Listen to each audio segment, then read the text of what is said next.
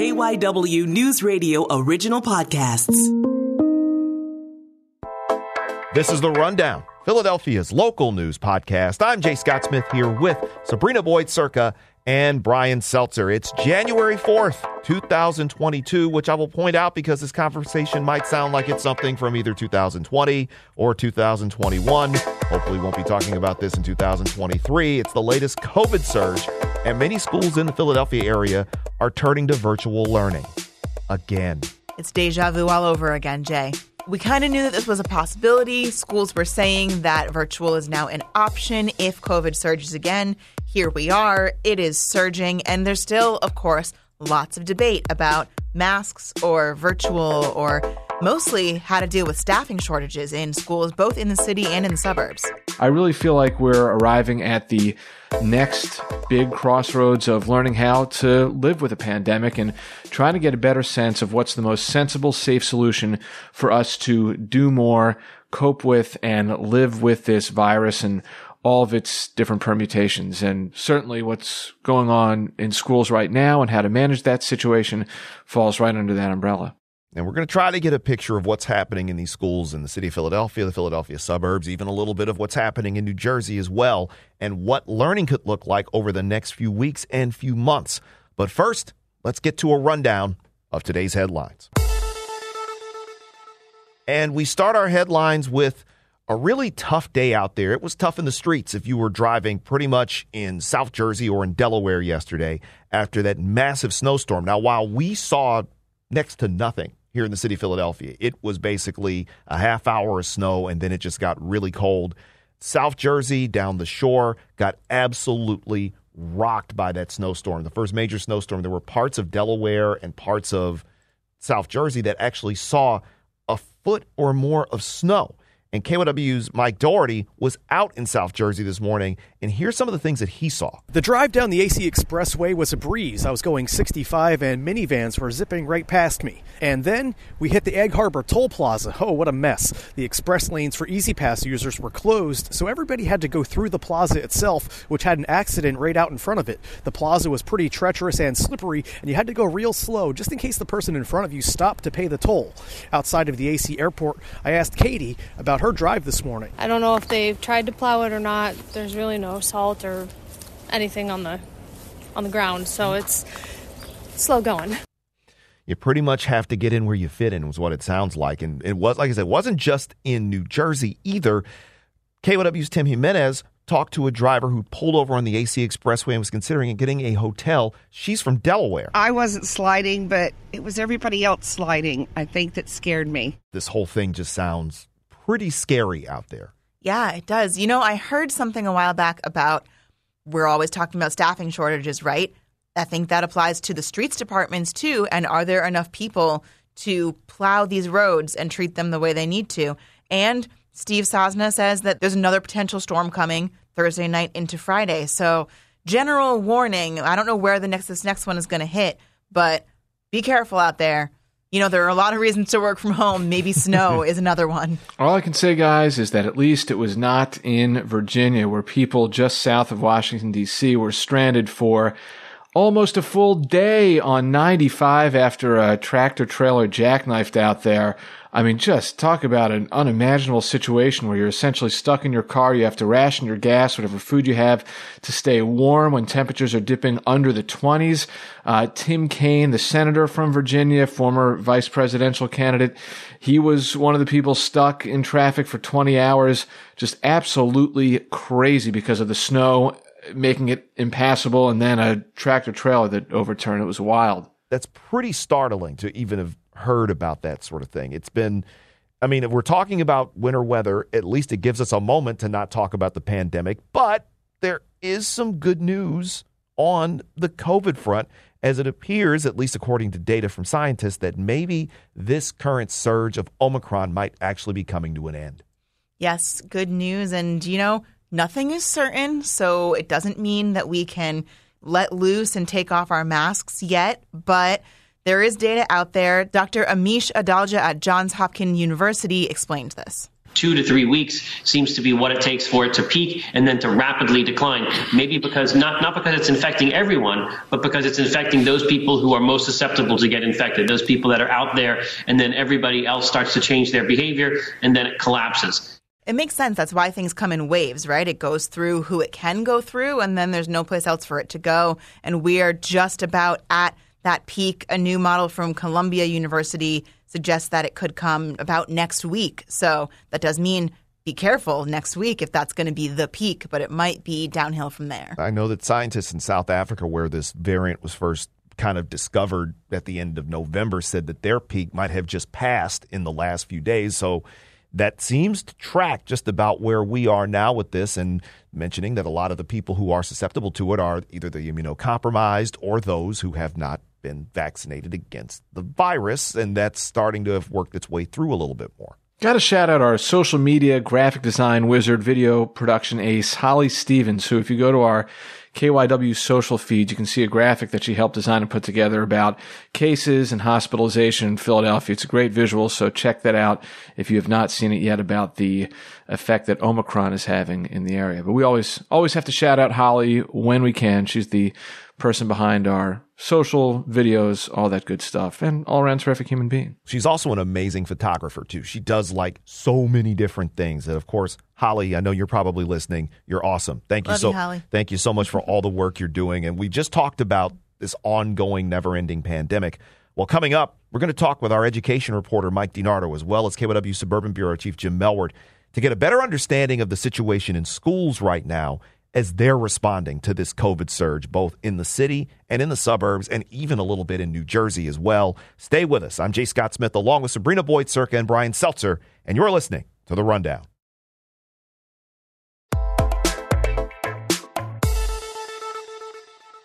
Now, welcome back to The Rundown. I'm Jay Scott Smith, along with Sabrina Boyd-Circa and Brian Seltzer. And, surprise, we're back to virtual learning again. And not too long ago, the plan was for students to return to classes this week after their collective winter breaks. But now, because of COVID, this whole thing's a mess. And here to tell you what's happening in both the city of Philadelphia as well as the suburbs, we welcome in and say Happy New Year to KYW News Radio's education reporter, Mike DiNardo. He covers the Philadelphia School District, as well as our Suburban Bureau Chief, Jim Melward. Gentlemen, thanks for joining us, and welcome back to The Rundown. All right, Jay. Good to be here. Good to have you guys here. So, Mike, I'll start with you. It looks like there's a real good chance that the Philadelphia School District, at least parents in the Philadelphia School District, woke up to find out that their kids' school went virtual, or maybe they missed the memo altogether. So what's been going on behind the scenes the last 24 hours? Where would it be too out of line to call this a chaotic situation, considering the twists and turns of how this whole thing has gone down? Well, I don't know if it rises to the level of chaotic, but it certainly isn't the ideal situation for the school district, and not the ideal situation for 1/3 of the parents and guardians in the school district who, as you mentioned, woke up to find out that their schools were going virtual because of staffing issues because of COVID. The superintendent, William Haidt, believes that in-person learning is best for students. The city health department has backed up the school district, supporting that decision, that in-person education is the best, and that in-school transmission is low compared to out in the wild. The problem is that over the holidays, families got together, that COVID spread, and we've seen the numbers just explode. And that left many schools without enough staff to hold in-person classes. The PFT, the Philadelphia Teachers Union, called for a week of virtual as they came back from the break to allow for more mitigation in schools. But yesterday, the school district stood by its plan to reopen in person.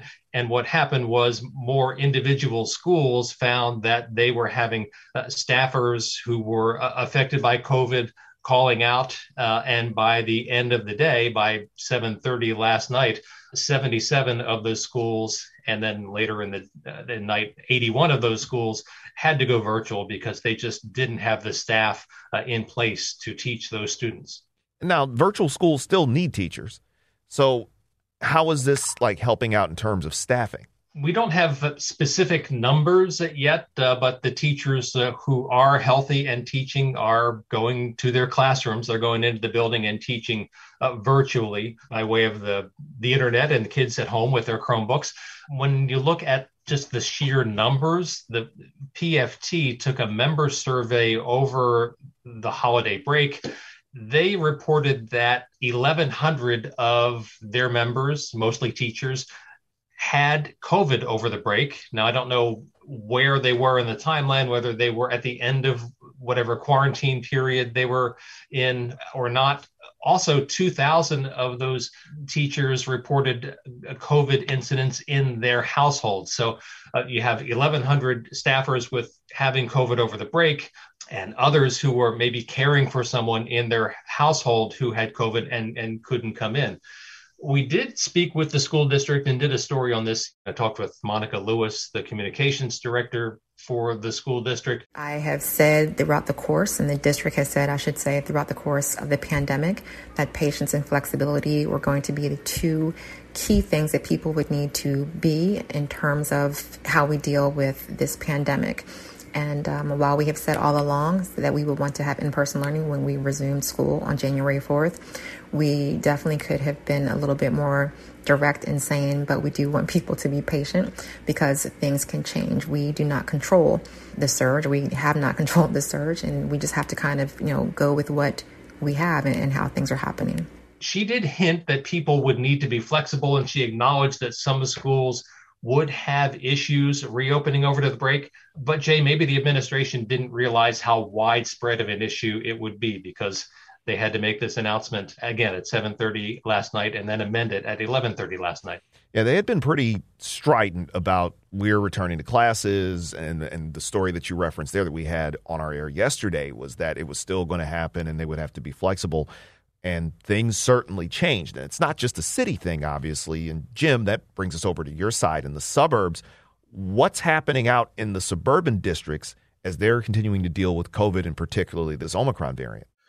Yeah, there's an effort to remain in person, and many districts, many schools have been able to do that. One of the conversations has been a masking, unlike Philadelphia, following Pennsylvania's Supreme Court decision.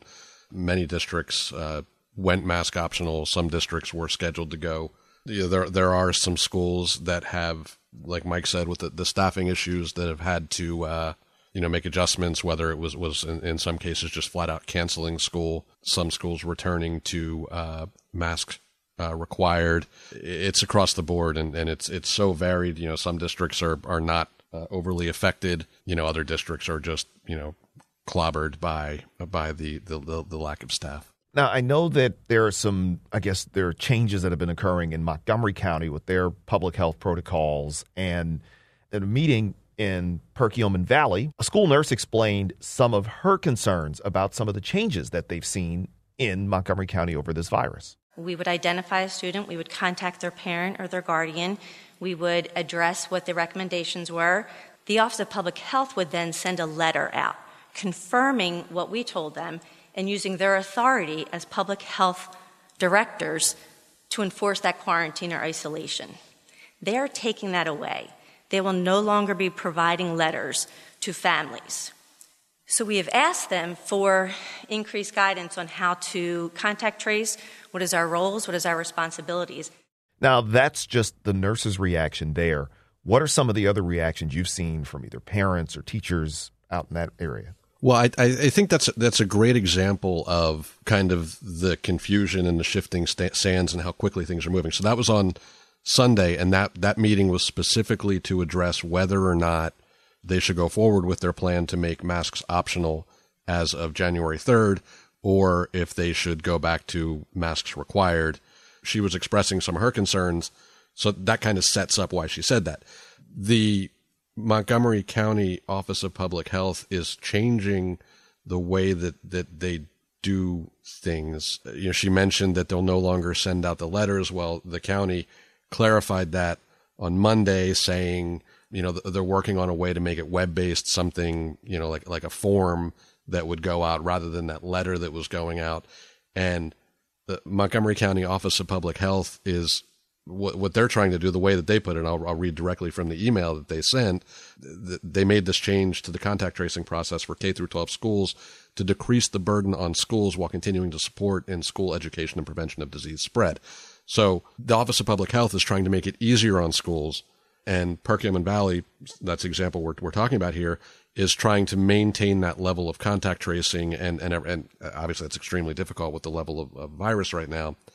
And so there's kind of this, like I said, this is like the great example of the fog of war, where this is how rapidly things are moving, where school districts are like, okay, well, wait, what does this mean? And Office of Public Health is saying this, and there's still kind of a back and forth, and it's confusing to school administrators. Parents are just kind of like, okay, if my kid's sick, we'll stay home, but what level of sickness are you keeping your kid home, and who's keeping their kids? So, it's a long way of saying it's confusing for everyone. We've been back and forth through this. We're coming up on the second anniversary of this virus, really the pandemic becoming a thing here. And looking at both of you, do you have a sense over whether these districts feel more prepared to go virtual this time around as opposed to this time last year or 2 years ago? And Mike, I'll start with you. Well, from a practical standpoint, they are only in the last year, pretty much every student in the school district has a Chromebook. They've been through the drill. They know that, these days, even if there's a snow day, there may not be a snow day because everyone has a Chromebook, so you can learn from home.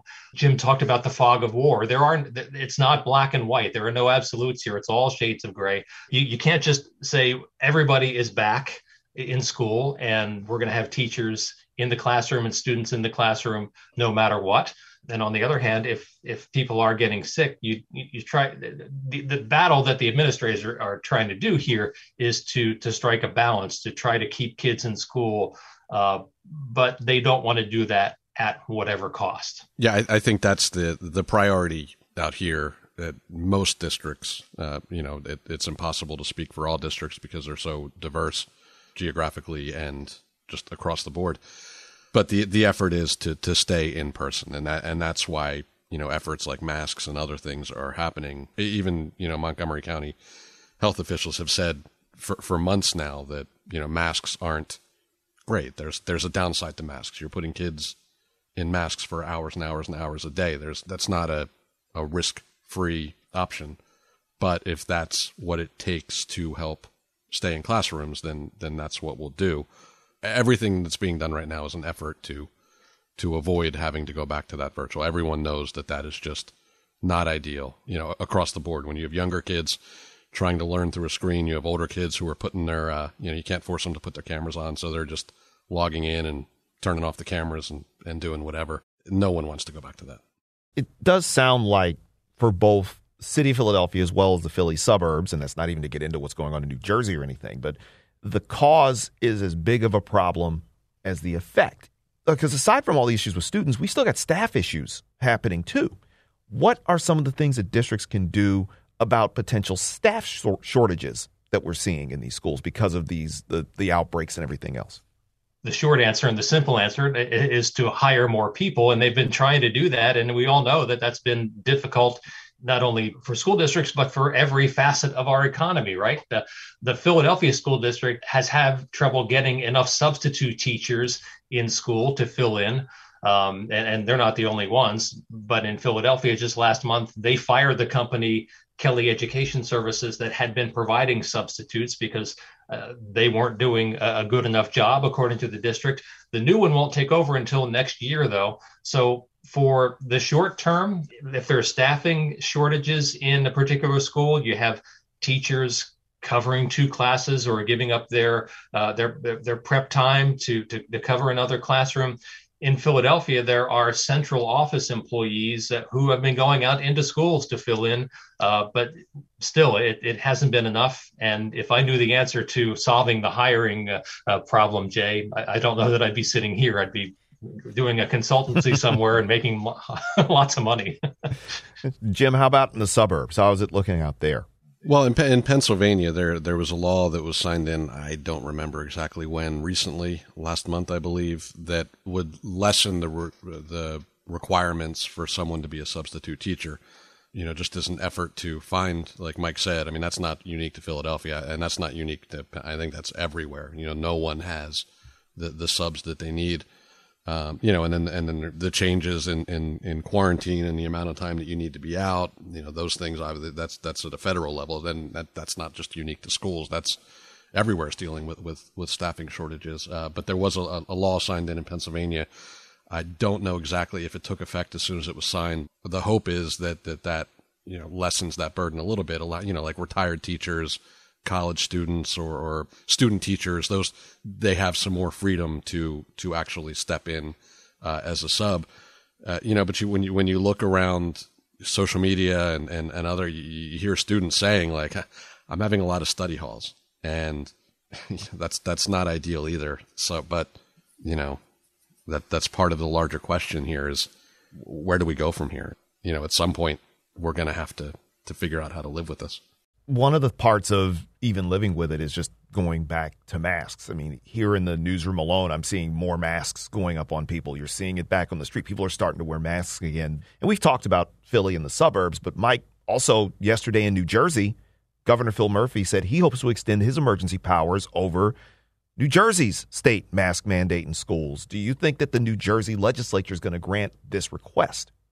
The short answer is I expect that they will. Democrats control the legislature in New Jersey. Steve Sweeney, the Senate president, he's still the Senate president until next week. He hasn't said one way or the other whether he would support a continuation of the mask mandate in schools. But my gut feeling is that the lawmakers will look at the landscape and agree that the mask mandate should continue. And we come back into Pennsylvania. Jim, you predicted from the very beginning that this whole mask debate was going to loom large in suburban school board elections in November. Now we're coming into January, and we're going to start kind of seeing some of this start to play out. How is this looking out there? Yeah, I mean, that wasn't a very hard. I'm not Nostradamus here. I mean, that wasn't a very hard prediction to make. Anybody who's remotely paid attention to any parents who have followed their school board meetings knew that was going to be an issue. So I'm not going to take too much credit for that. But yeah, no, you're seeing my district again, Perkiomen Valley, voted in December when the new board that won the election won in November. One of the first things they did was lift the mask requirement as of what was supposed to be January 3rd. And then they had the emergency meeting on Sunday to revisit that.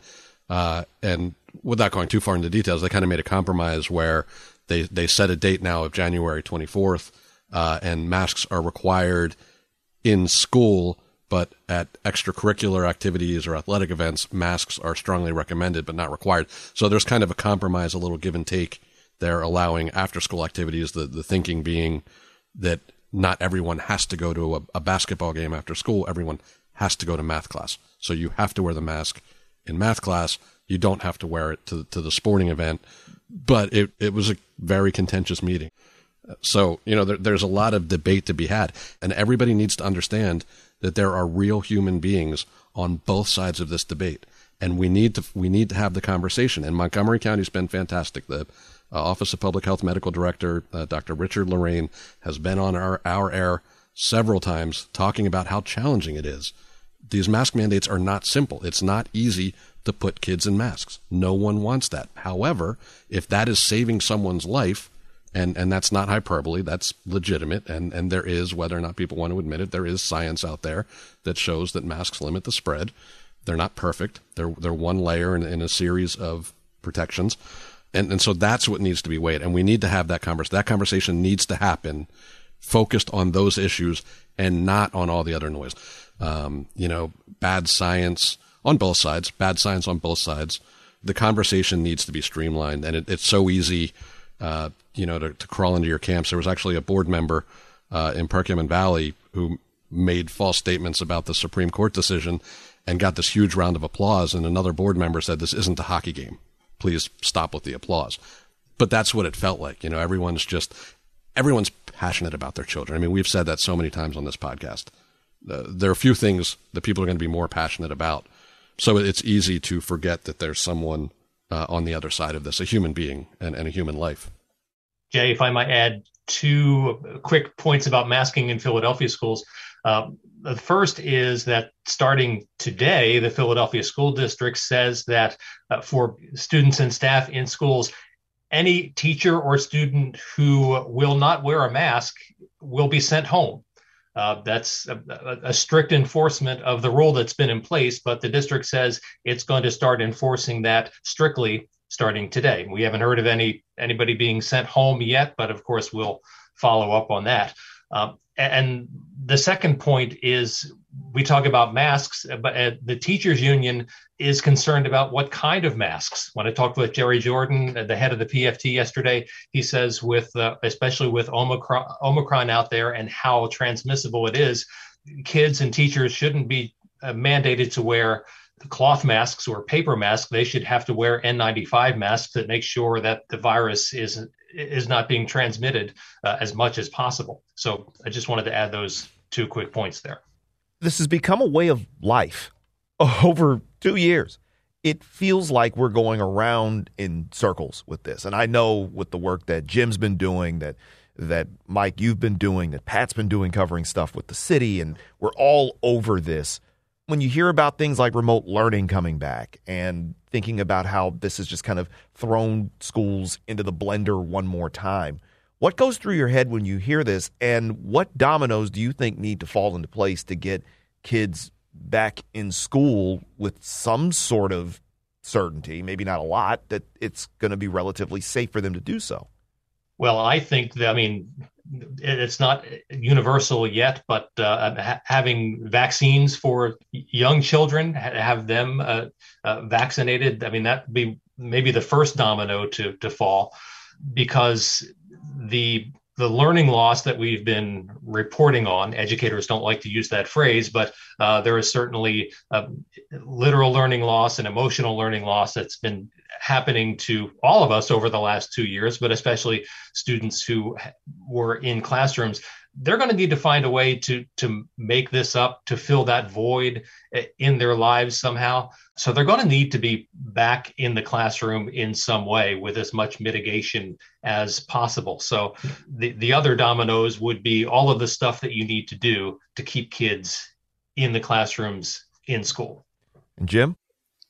I don't want to completely discount the variant. Obviously, there is a different way that this variant acts, but I also think we need to take into account human behavior. And one of the positives that we're seeing from studies is a lot of people are vaccinated. A lot of people have natural immunity from being infected within the past 6 months.